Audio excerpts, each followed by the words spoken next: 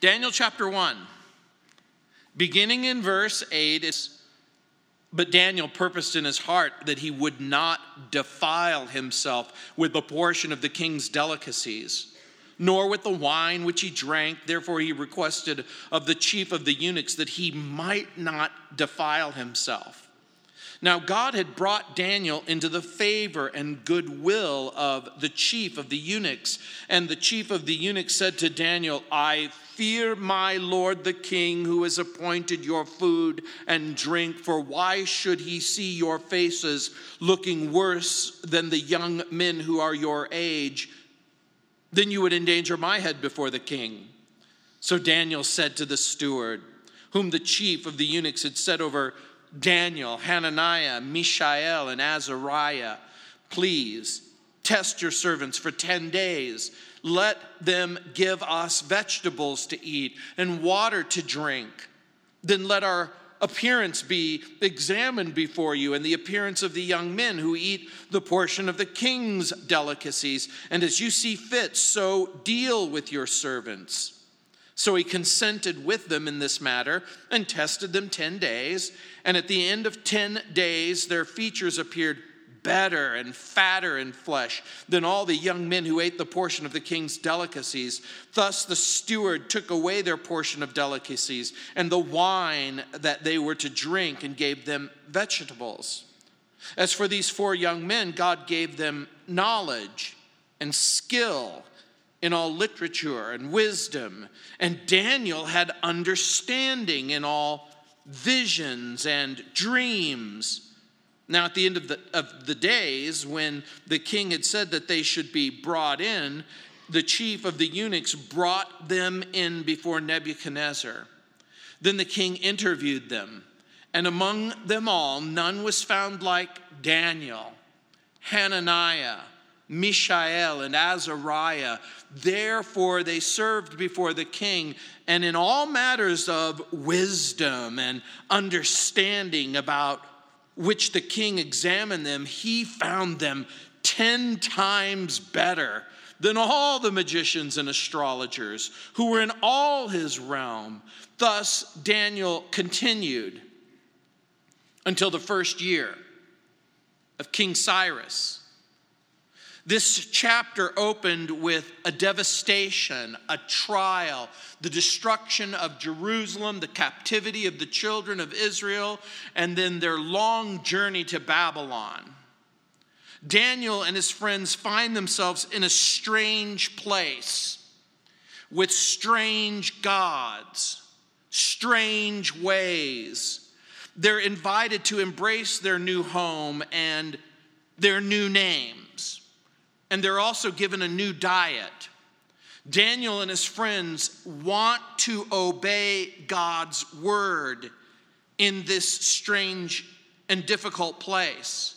And right away we understand something, that for these young men, it would have been much easier to serve God in Jerusalem than in Babylon. In Jerusalem, they have the temple of God. They're surrounded by Jews. They're surrounded by people who embrace what they embrace and believe what they believe. But remember, there was difficulty and trial, and even the nation itself became deeply divided as in rebellion and disobedience, many of the people decided that they weren't going to honor God and they weren't going to serve God. And this is one of the reasons why they found themselves in captivity. Daniel and his friends want to obey the Lord. And remember, in one sense, they're in this place of captivity because of their failure to obey God. And sometimes we find ourselves in the journey that we're taking and the decisions that we've made and the difficulties that we've experienced, that we're beginning to reap the consequences of the life that we've lived. It would have been easy for Daniel and his friends to say, look,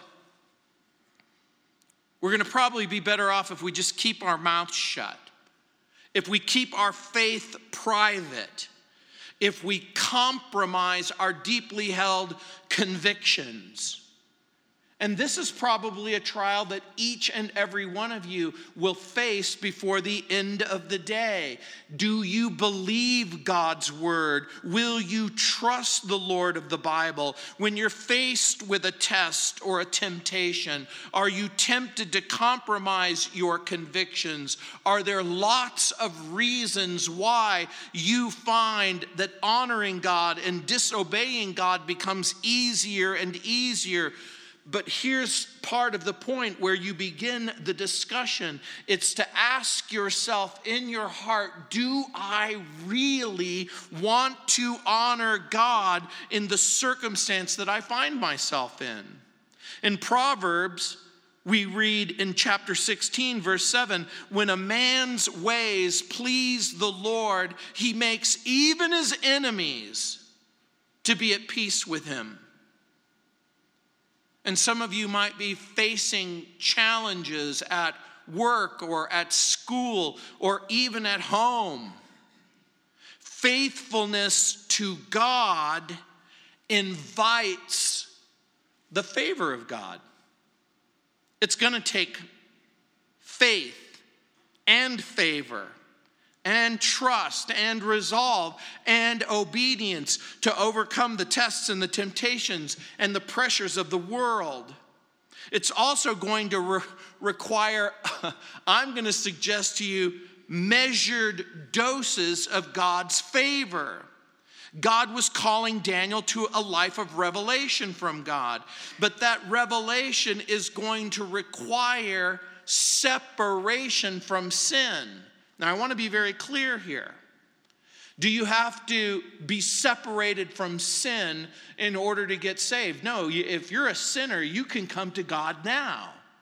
You can trust him now. You can believe him now. You can come to Jesus by grace through faith. What are you telling me? I don't have to leave my sinful relationship? I don't need to leave my life of sin? No, what I'm telling you is you have to want to. You have to be willing to want to, where you say, you know what? I want my life to be different. I want my life to be different in Christ. Saved people act differently. Daniel is going to live a life that is going to require him to hear from God. In order to hear from God, he's going to have to separate himself from sin. And by the way, this is going to prove to be a principle, Christian, in your life. Do you want to hear from God? Do you want to hear his voice? Do you want to hear him and then trust him and then walk with him? Separation from sin makes revelation from him possible. So Daniel's going to propose a 10-day test in verses 12 through 14. He's going to create an experiment in order to meet the situation that he finds himself. And so look again in verse 8. It says, but Daniel purposes in his heart that he would not defile himself with the portion of the king's delicacies, nor with the wine which he drank. Therefore he requested of the chief of the eunuchs that he might not defile himself. Now God had brought Daniel into the favor and goodwill of the chief of the eunuchs. In the beginning of the chapter, Daniel and his friends, remember, were given a new diet in verse 5, new names in verses 6 and 7. And so Daniel is going to purpose in his heart that he doesn't want to defile himself with the king's delicacies. Why does this even matter? Daniel could have reasoned or rationalized that the new diet was just part of his lot in Babylon. The decision of Daniel to not simply to do something or to refrain from doing something doesn't just involve how he's feeling. You are making a tremendous mistake if you're thinking, well, you know, Daniel is a vegetarian and his preference is vegetables over meat. This isn't an issue of preference. This is an issue of the scripture. You see, the Mosaic law forbade the Jew from eating certain meats.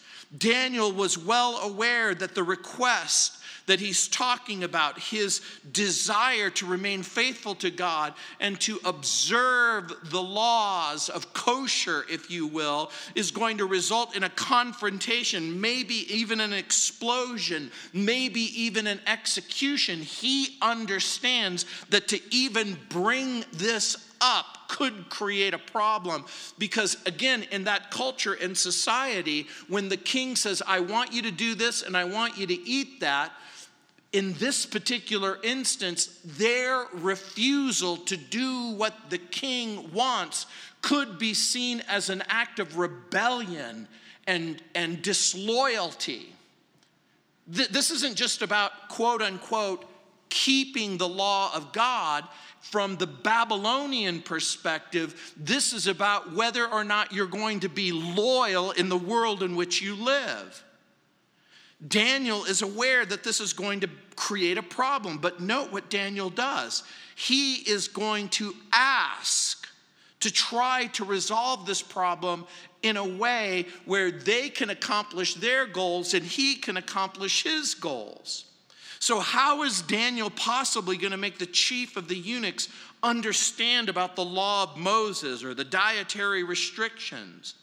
Because Daniel's using a very strong word, defile himself, to describe the consequences of eating the meats that are offered to the idols in the Babylon pantheon of gods. So think about what's happening. The servers appear. They're bearing lavish plates of exotic meats. Look what's on there. Honey-baked ham, Babylonian shrimp gumbo, Chaldean cutlets. Man, it's like a massive all-you-can-eat buffet. It's pagan papados.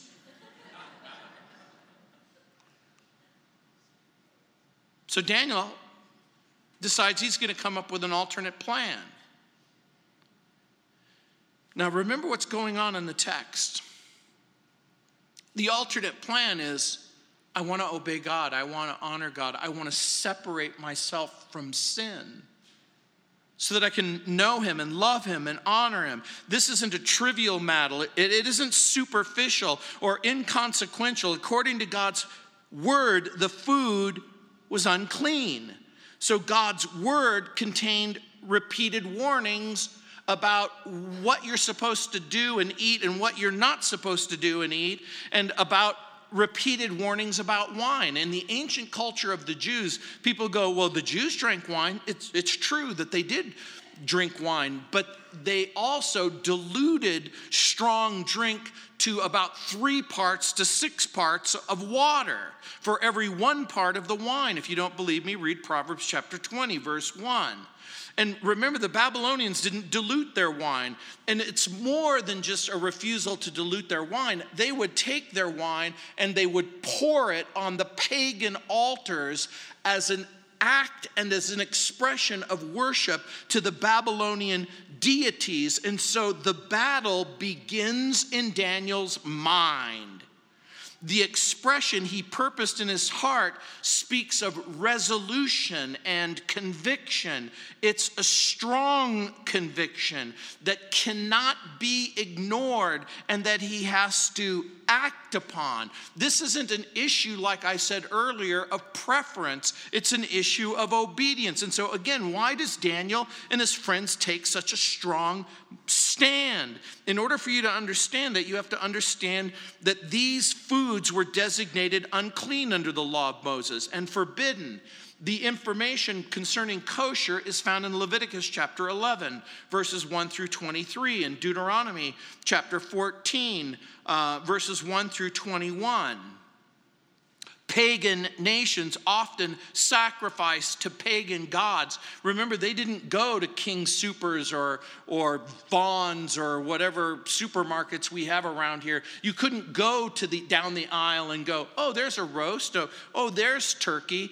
Imagine you go to King Soopers and you go to the meat section and it said offered to Baal. And see, if you understood in that culture, well, what does that mean? Offered to Asmodeus or offered to Satan. Can you imagine you go to this place and they slit the bull's throat and they invite demonic beings to inhabit the cow, and they pray that the presence of demons would come into the cow, and they're hoping that by partaking of the meat of the demon-possessed animal that they themselves would take on part of the attributes or the characteristics or the favor of the deity. See, in our culture and society, we just eat the meatball. We don't care where it came from. We never think of it in terms of a spiritual event. And so you have to understand that's why Daniel and his friends are so uncomfortable. They see themselves as being asked to declare love and loyalty and honor to false gods, which is forbidden in Exodus chapter 34. And they may have been uncomfortable with the extravagances of luxury or with the lure of materialism or the expense of simplicity and humility before God. We don't know, but they understand that in order for them to maintain their identity in the circumstance that they find themselves in, they're going to have to draw some lines in the sand of what they will and they won't do. Remember, the Babylonians have no desire to honor God or the God of the Bible or what the Bible says. But Daniel is determined to honor God and determined to do what the Bible says. And the moment that you decide, you determine in your heart that you're going to honor God and what the Bible says, you will immediately set yourself at odds with the people who are around you. We all face crisis. We all live in a world that invites us to compromise our convictions, to disobey God's commands, to succumb and submit to the world around us that insists that personal preference and opinion is more important than the revelation of God and what the Bible says. In Russia and China and North Korea, they have re-education camps to help their citizens, their reluctant citizens, embrace Marxist, atheist communism. Islam settles for harsh taxes and second-class citizenship, banishment. And if none of those things work, in certain cultures, they require execution. Here in the United States of America, it's a little less traumatic, but slowly but surely, we're living in a culture that's beginning to insist that you think the way that it thinks, that you embrace the values that it shares. But note what happens with Daniel and his friends. God gives them the ability to have favor and goodwill in verse 9. Don't overlook that because it's very, very important. It's wonderful when God brings his favor and his goodwill. You may be in a marriage, or you may be at work, or you may be at a school where, again, you're surrounded by people who don't embrace your views, who don't believe the Bible, who don't even for a moment believe that the revelation of God in Christ could possibly be true. But you've been given favor for some reason that's inexplicable to you. They like you. They might even have deep affection for you. And you might be thinking, well, they probably like me because I'm a likable person. That might be. But it could also be the favor of God. You might find yourself in a situation where God is elevating you and raising you up in the world in which you live because he has a special plan for you and a special purpose for you. God wants to use you where you are. And it's okay to pray for God's favor, to say, Lord, will you please give me favor with my husband, with my wife? Will you give me favor with my boss? Will you give me favor with the officials who are around us? Will you give us favor so that we can do our best in the world in which we live? Paul writes about it in the book of Romans. He says, so far as it's possible, live it all in peace with all people, so much as it depends upon you. And you know what? I pray for God's favor on our church, in this community, among the elected officials, among the police officers, among all of the people who work and serve in this community, so that we can find ourselves in a favorable position, so that we can love them and serve them and minister to them and share with them Christ. But look at this steward's real reluctance in verse 10. It says, and the chief of the eunuchs said to Daniel, I fear my lord the king, who has appointed your food and drink, for why should he see your faces looking worse than the young men who are your age? Then you would endanger my head before the king. In other words, the eunuch is saying, hey, look, I know you have your deeply held religious beliefs and your convictions, but I answer to somebody, and the king wants to make sure that your loyalty is with him and that you can accomplish exactly what the king wants. The chief of the eunuchs doesn't fear God. He fears the king of Babylon. He fears King Nebuchadnezzar. Now, we know that the Bible says that fear of men is a snare.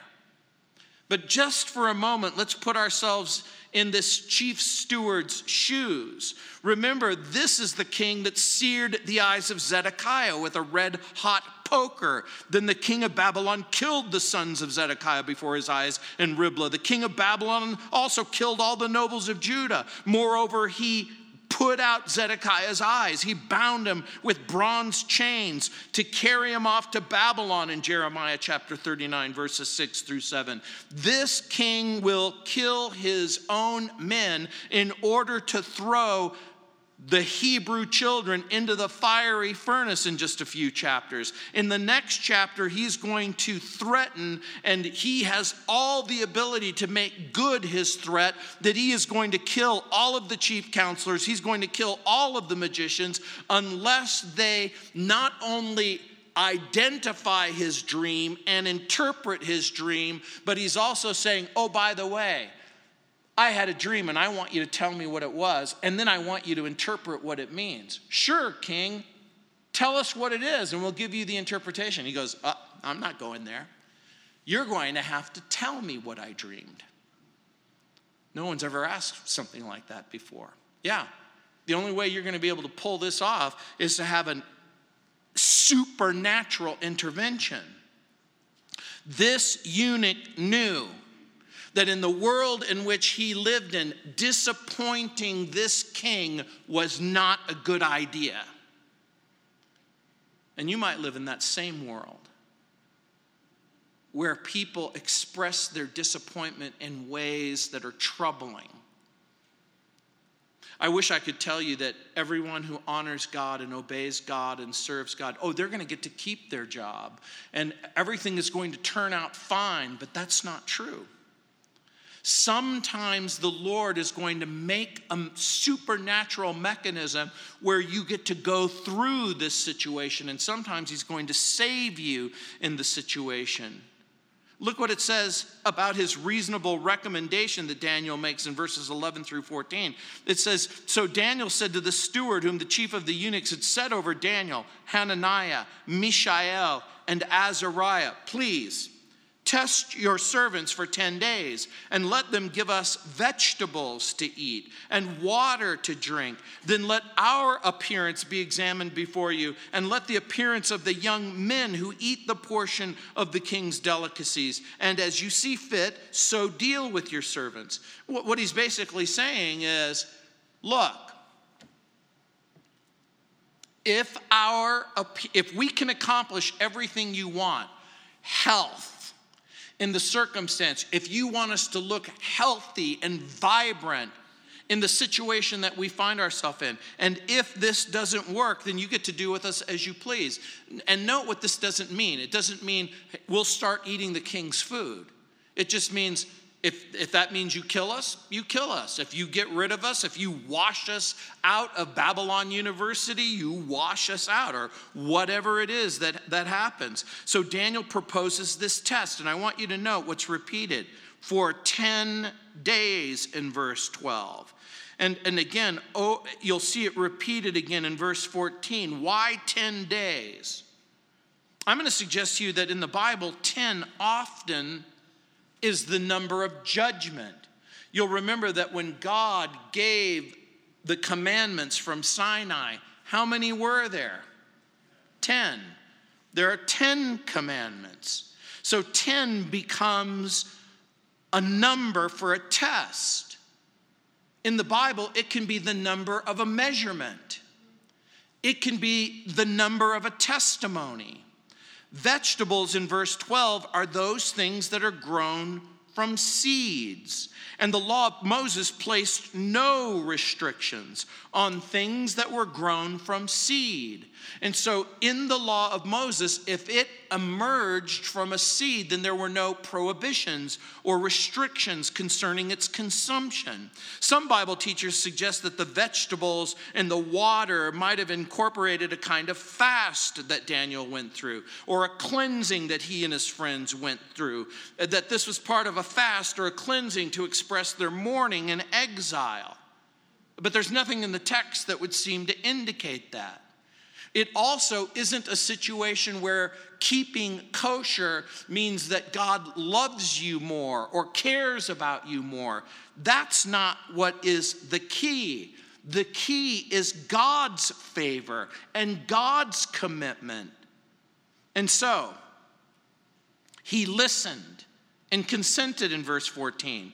So, and I want you to just note something else. Daniel doesn't raise his voice. He doesn't argue. He doesn't threaten to file a lawsuit. He doesn't go, if you make me eat this stuff, well, I'm taking you to court. What do you suppose would have happened to Daniel? Hey, court's in session. I find you guilty. Off with his head. This wasn't an alternative for Daniel. Daniel is going to exercise wisdom and good sense and good judgment as he offers an alternative, a solution that avoids offense and enables him and his friends to remain faithful to God. And you should take a clue from the text. It isn't to argue, complain, or be a pill. In other words, it's to pray and say, Lord, will you give me wisdom and grace as I try to come up with an alternative that's going to honor you and please you, but that I can still keep my job or make my boss happy or work in the circumstances that I find myself in. And so, they're young. They're in captivity. They're in captivity in part because of their parents and other people's failure to keep the law and obey the law. Now, I want you to just understand the immensity and the enormity of what's happening. In perhaps the world's most sinful city, they resolve that they want to be pure. And now all of a sudden you understand something when you send your children to the University of Boulder or when you send them to somewhere far away and they're now in an environment not where the people want to honor God, please God, obey God. They're surrounded in a circumstance where it's so easy to dishonor and disobey God.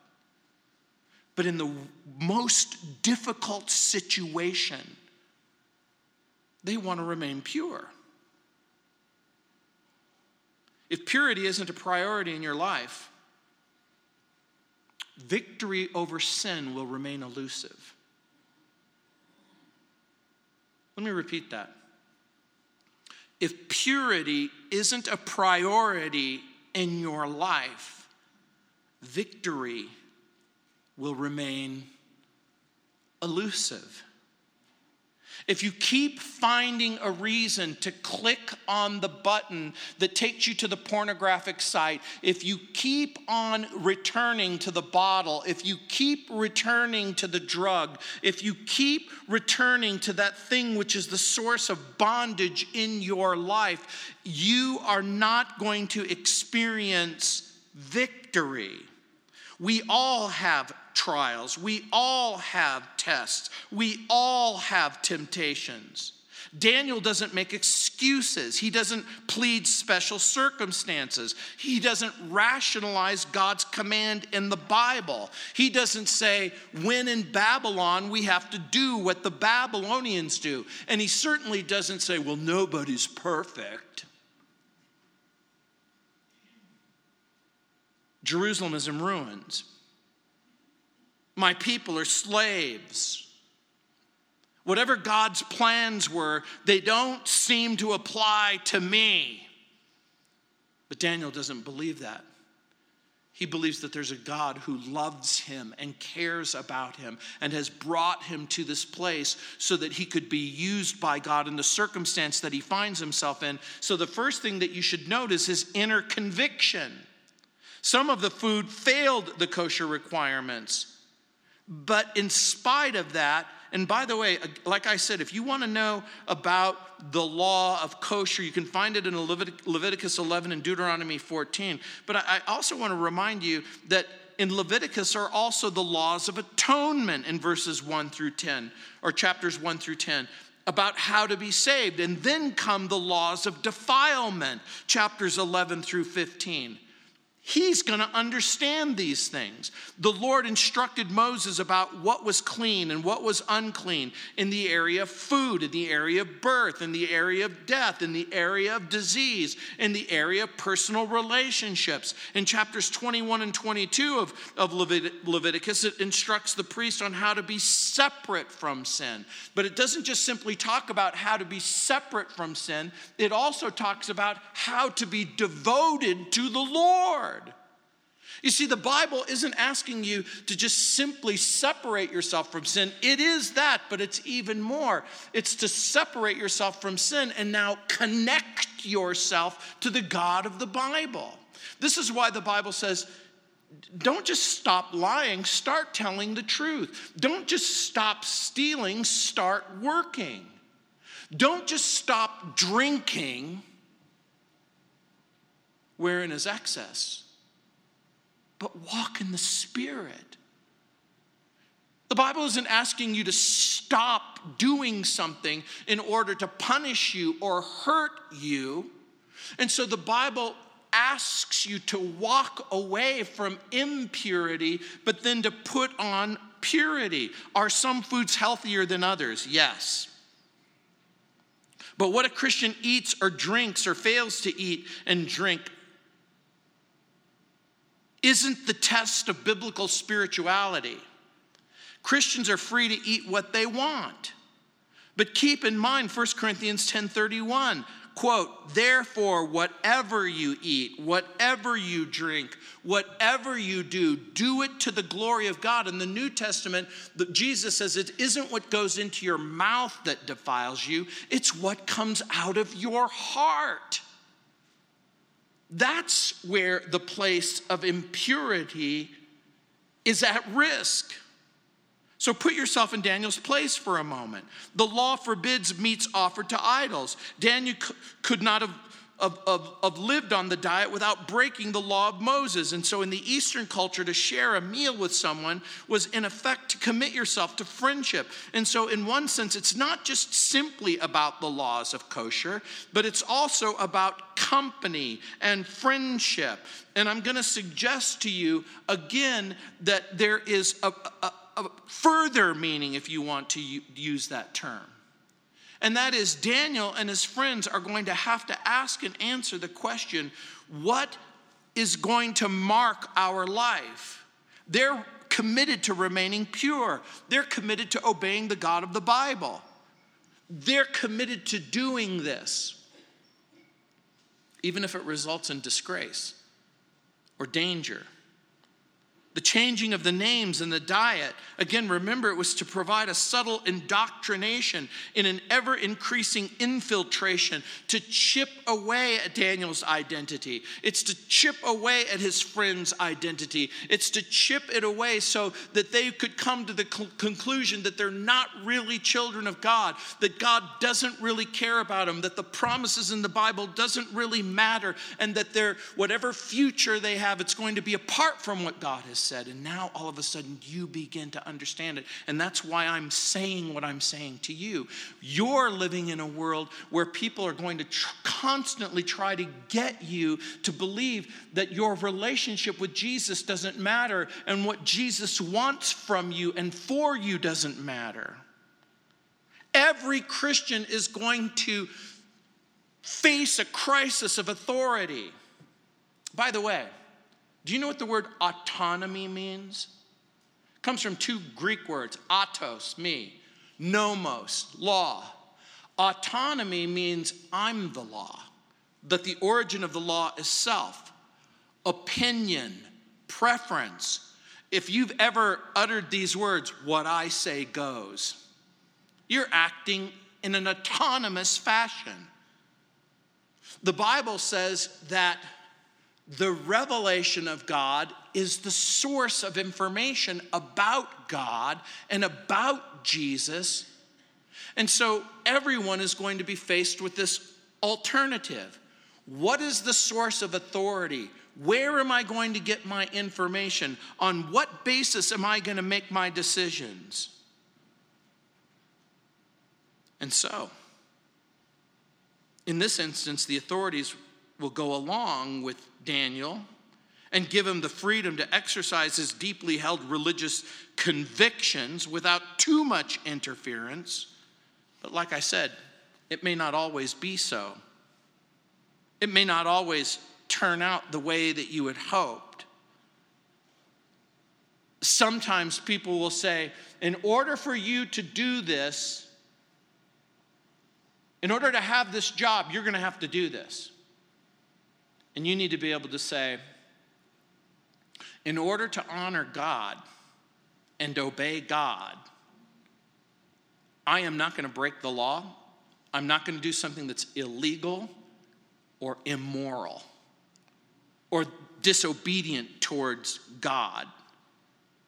Daniel and his friends are going to face punishment for obeying God later rather than obeying the authorities. In high school and in college and university, at least in my own life, Satan's goal was always to shake my faith. It was always to try to say, no, there is an authority that you can have apart from God's word. You can have authority from other sources. We live in a world where the theories of men are invariably placed above the truth of God. But I couldn't help but remember what Jesus said, you will know the truth, and the truth will set you free.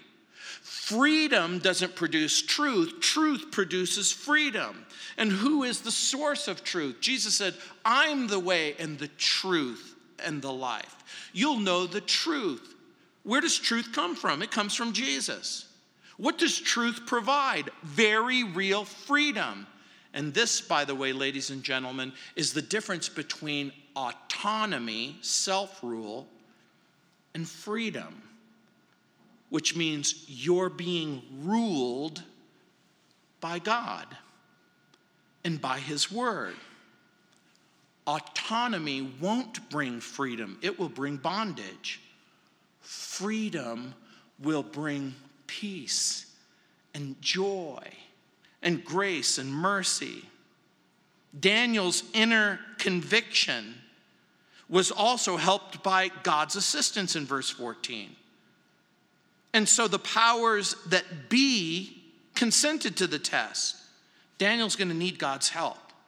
And Daniel and his friends are going to face more crisis and more moral and identity issues. And so they're going to have to ask themselves the question, what's going to be the ultimate source of right and wrong? What's going to determine their belief and their behavior? Is it going to be personal preference and opinion?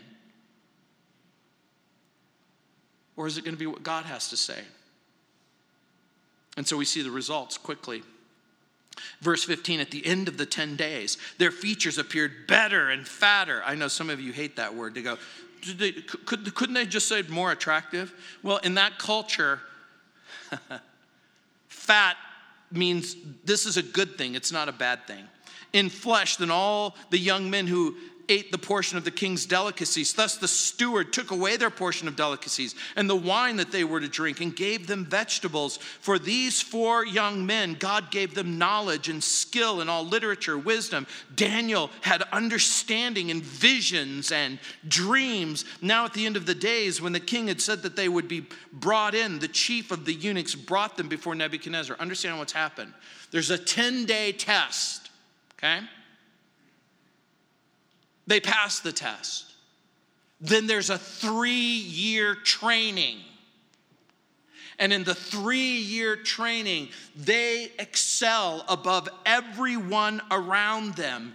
And then they are brought before Nebuchadnezzar. Then the king interviews them. And among them all, none was found like Daniel, Hananiah, Mishael, Azariah. Therefore, they served before the king. They not only graduated at the top of their class, but they demonstrate a proficiency that is so undeniable that this king is basically in effect saying, I want the best and the brightest as I have to think about how we're going to govern this empire. And it says, in all matters of wisdom and understanding about which the king examined them, he found them 10 times better than all the magicians, astrologers who were in all of his realm. 10 times better is a superlative expression in the Hebrew language. Does it mean literally that they're 10 times smarter than everybody around them? Maybe.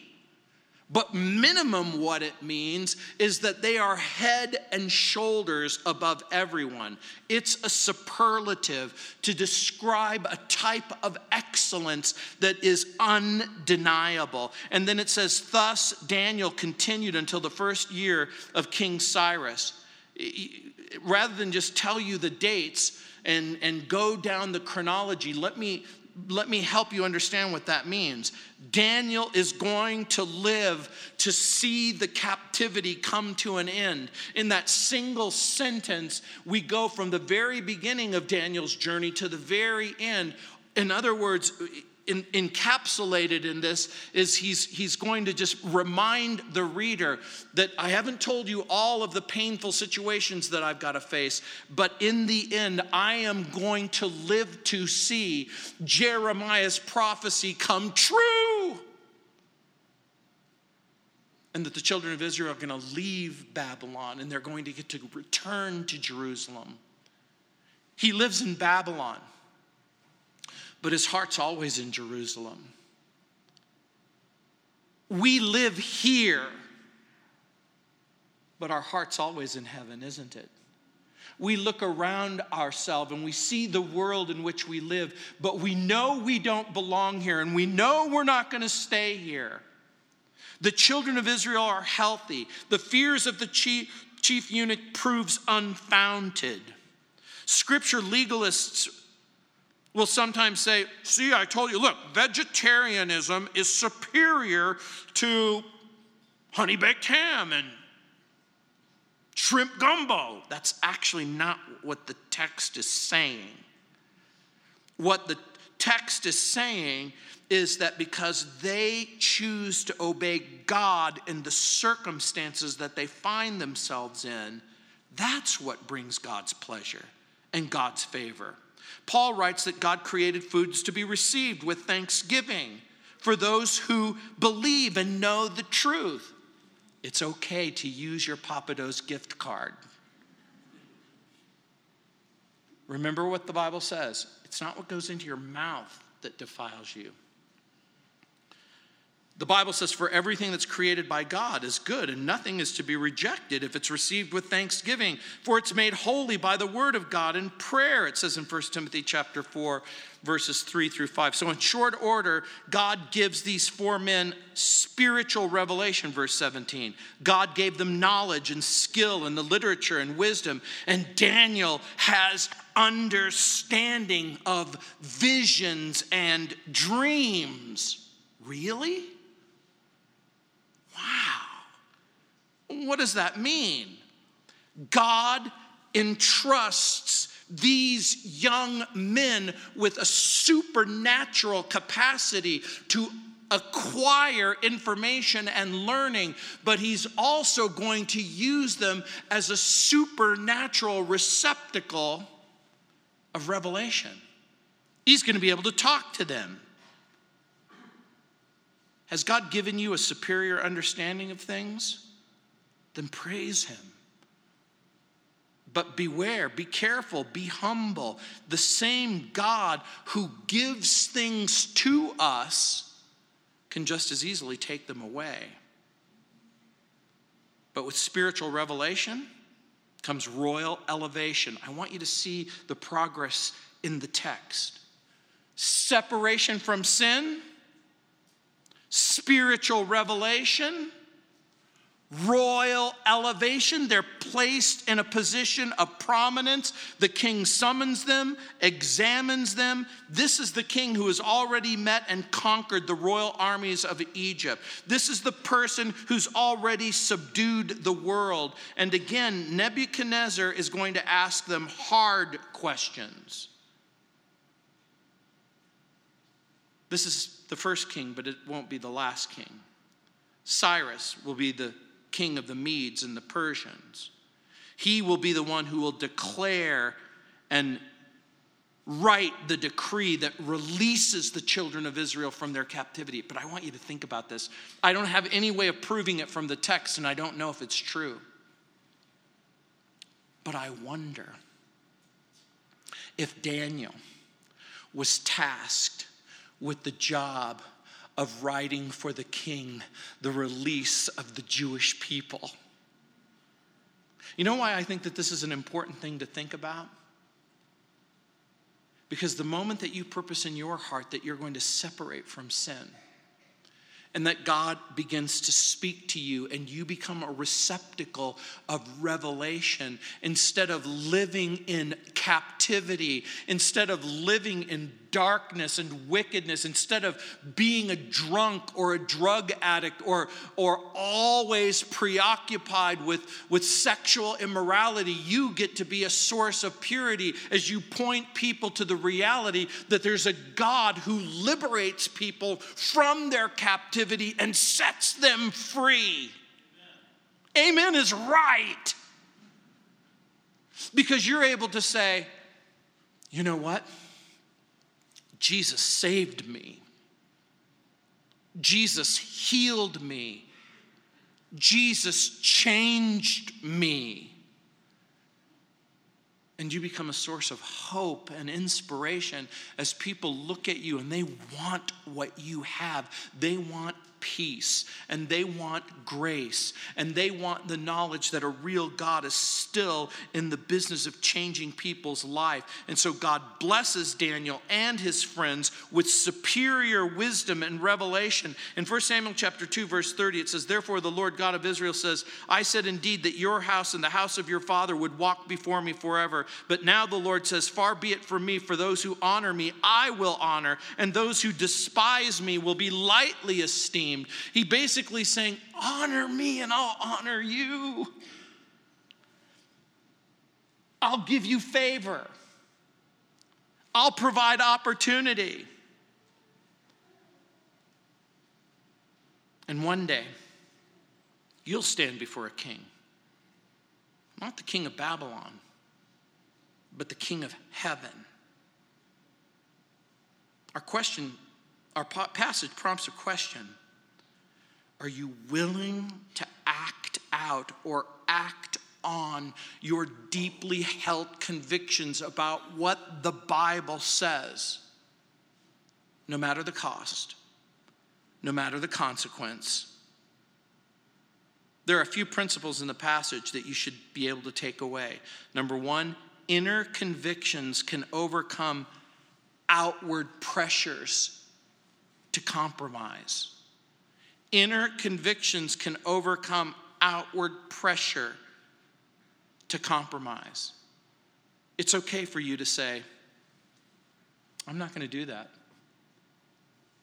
I think that would dishonor God. I think that would displease God. That's not for me. And number two, God-honoring convictions yield God-given rewards. When everyone was eating at the king's table and drinking the king's wine, Daniel said, no. I read a story from my friend Jerry Vines. He used to pastor Riverside Baptist Church. He was the professor of preaching and homiletics at New Orleans Baptist Theological Seminary. I love the story that he tells. He says, and he came on my radio program, he basically tells of his first visit to Mercer University, where a bunch of kids got together.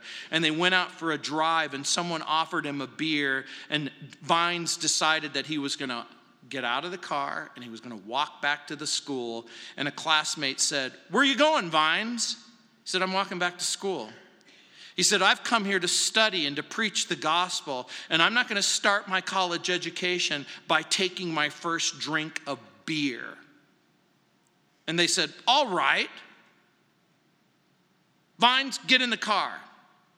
If you won't drink, neither will we. Now I want you to pause for a moment and think about that. We live in a culture and a society that says, do what I'm doing. But every once in a while, you might find yourself in a circumstance where you go, I'm not going to do that.